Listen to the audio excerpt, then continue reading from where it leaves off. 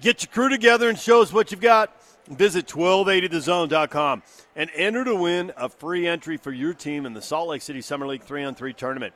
This year's tournament takes place July 1st, and there's a spot for everyone. Kids or adults, male or female, competitive or just for fun. Enter today.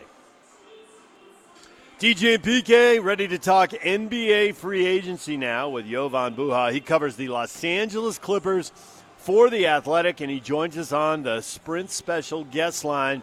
Lease any handset and get an iPad for $99.99. Visit the local Sprint store near you. Jovan, good morning. Good morning. How you guys doing? We're doing well. We're very curious about the Clippers and their plans for free agency and whether they're going to hit it big and hit it so big that maybe they have to move some guys and there'll be some trades and some guys available. And I guess it all starts with, A, do you think Kawhi's coming? And B, do you think somebody big's coming along with him? I mean that's the $140.6 million question, right? No, for the Clippers, I reported this a couple weeks ago. Like, they've really centered in on Kawhi Leonard and Kevin Durant. I think now you could include Klay Thompson in that mix. I don't think they originally thought he'd be available. I thought that, kind of before his injury and everything, the Warriors would just offer him the 5-year max, and he would sign that and not even hit the free agent market. But as Adrian Wojnarowski, ESPN, reported yesterday, if the Warriors don't come with that 5-year max for Klay, he could test free agency, and the Clippers would be one of the teams he would take a meeting with. So I think if it, from the Clippers' perspective, it is Kawhi, it is KD, and it is Klay. And really after that, there's this huge drop-off for them for the rest of the free agents. And I think with what they're trying to build and the way they've been kind of approaching this, they want a top 10 guy, a top 12 guy, a guy who could be a number one option on a championship team. And they've identified those 3 guys as those types of guys. So for the other guys, Kyrie, Jimmy, Kemba Walker, they're not as interested in those guys. And they would be interested in them as a number 2 option in addition to one of the first 3 guys I just said. But for them, it's really, they're going big fish hunting. And if they can't get one of those guys, they're just going to sit out kind of free agency. They won't spend, they have to spend their money on other guys, but there'll be a lot of 1 or 2 year deals that roll over the cap space for 2020 or 2021. Now, as for the chances Kawhi ends up in LA, I would still say right now it seems to be 50-50 between the Clippers and the Raptors.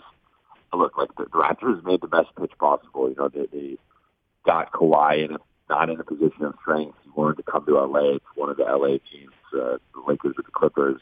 But he went to Toronto. They won a championship, and they look primed, I think, to win another one if he goes back there. So I think right now I'd be leaning towards Kawhi signing a 1+1 in Toronto, but I think he's going to meet with the Clippers. They're going to have a really compelling pitch, and it would not surprise me if he ends up in LA.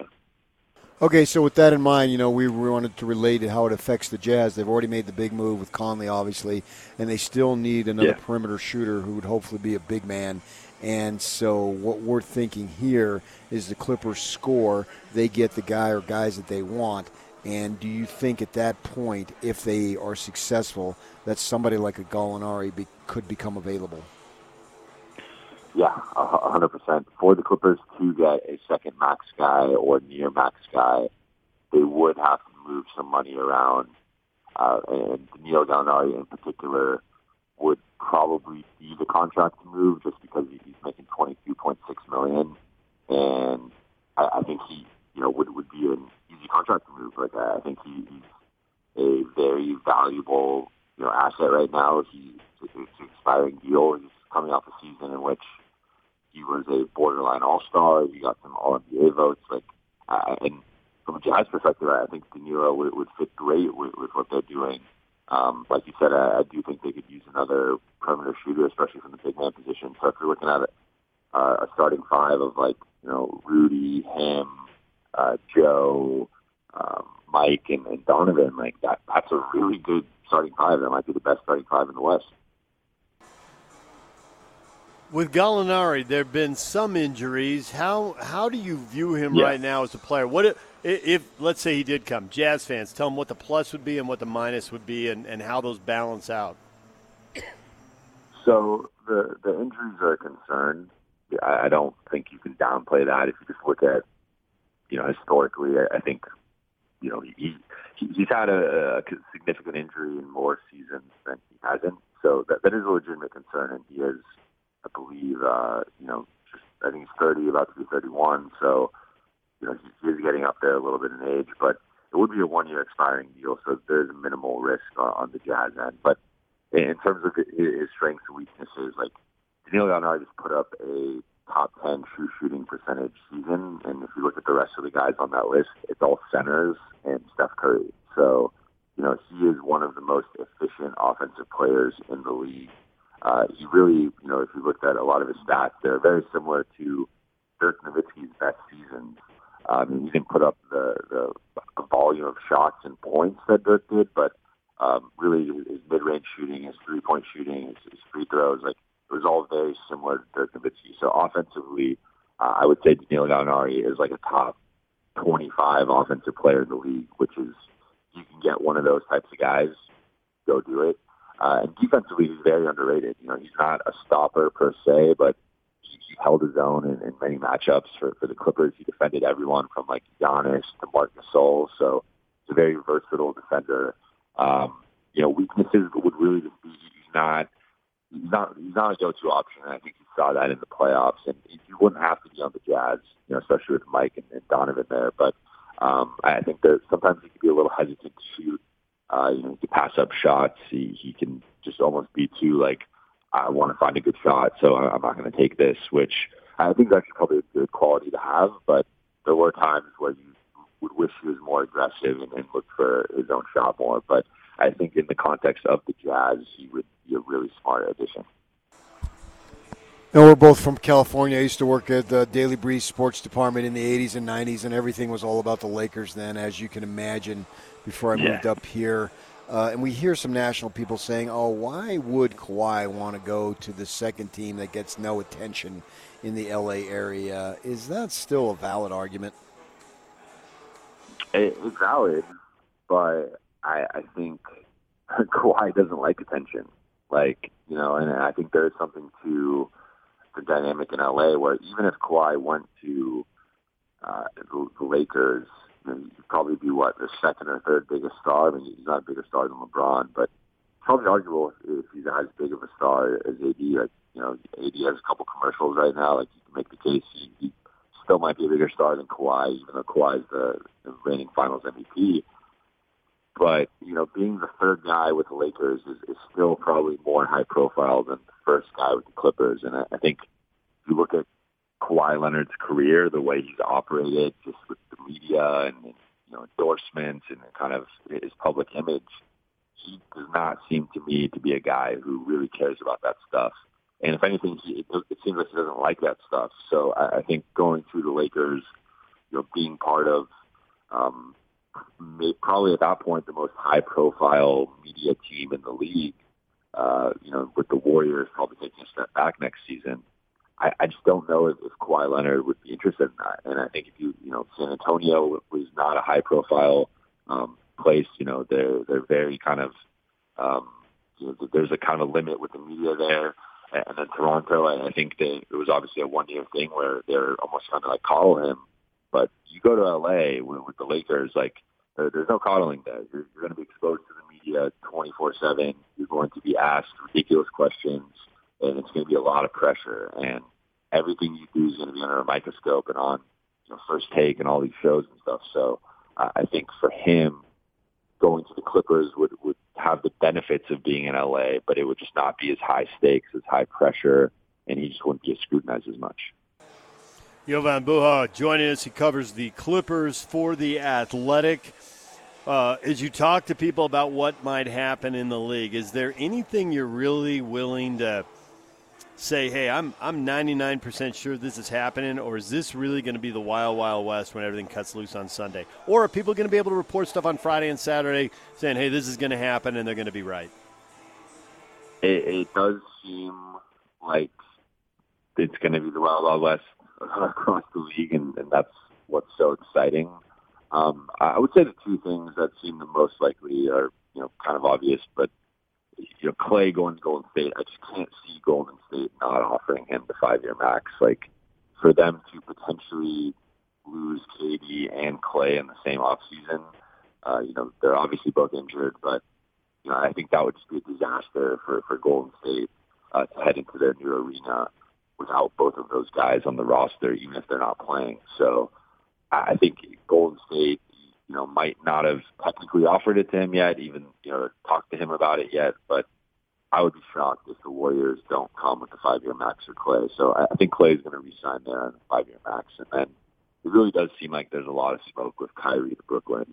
That seems to be a real thing with or without Kevin Durant. So those are the two things that I've heard the most and it seem to be, the most likely to happen. But outside of that, like, we have no idea what Kevin Durant's going to do, right? He can resign. He could go to New York. The Clippers have been mentioned. Kawhi, obviously, the Clippers and Raptors. Jimmy Butler now potentially signing trade to Houston. So there's so many things that are going to happen over the next 3 days to a week that are just going to shift the NBA landscape, and I couldn't be more excited. How long do you think it's going to take? You think it drags out or guys act quick?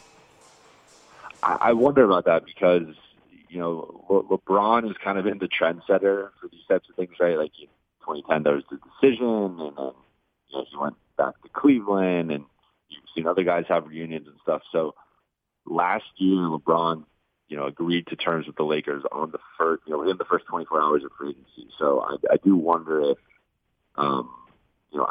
like Kawhi does not strike me as the guy who wants to drag this out for a week or two.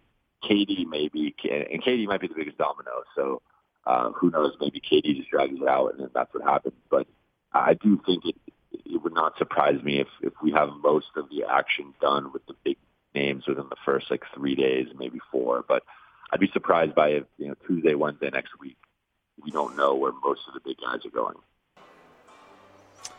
You have a gut instinct for who the big winner in the West is going to be? Because obviously with the Conley trade, Jazz fans are excited, and yet everyone realizes there's so many more pieces of the puzzle. You have a gut instinct on who the big winner is going to be coming out of this?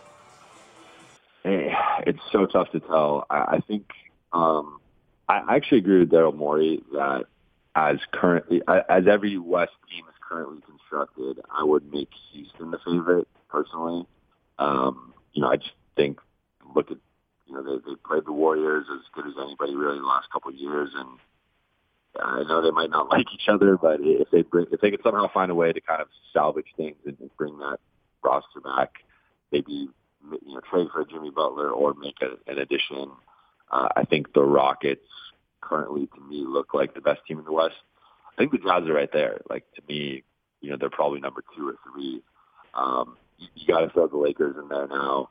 I'm really interested to see how they build out the roster. Obviously, last offseason, they did not do a good job with that. So I'm not very confident. But if they can somehow find guys like Danny Green or JJ Redick or just solid role players to kind of throw in there, if they can't get that third max guy, like the Lakers obviously vault, probably to the top just because they have 2 top 5, 6 players in the league. And then I think the Clippers will be in there if they can get a Kawhi. Obviously, Clay and KD, if they got one of those guys, they'd probably miss most, if not all, the season. So that wouldn't help the Clippers next season. But I think if the Clippers get Kawhi, you can't not help but put them towards the top, if not at the top. But, I mean, that's the thing. Like, we're going to know in a few days. Everything's going to potentially change. But right now, my 2, I think the top 2 teams in the West probably are Houston and Utah. You bring up an interesting point last year with the Lakers. They get LeBron, and then they try to augment the roster with a bunch of guys who have, you probably say, questionable character, and on the court, you're not sure what you're getting night to night, and it didn't work whatsoever. Certainly once LeBron got injured, and then they get Davis here, and it's almost like just because they're L.A., they were able to get LeBron and Davis, but I don't know if those 2 alone with a bunch of nobodies is good enough. And now Magic is gone. I don't know who was making the decisions last year and how much of it was a combination of Pelinka and Magic, but how much confidence do you have in that front office to be able to supplement that roster to make sure they have enough with these 2 superstars?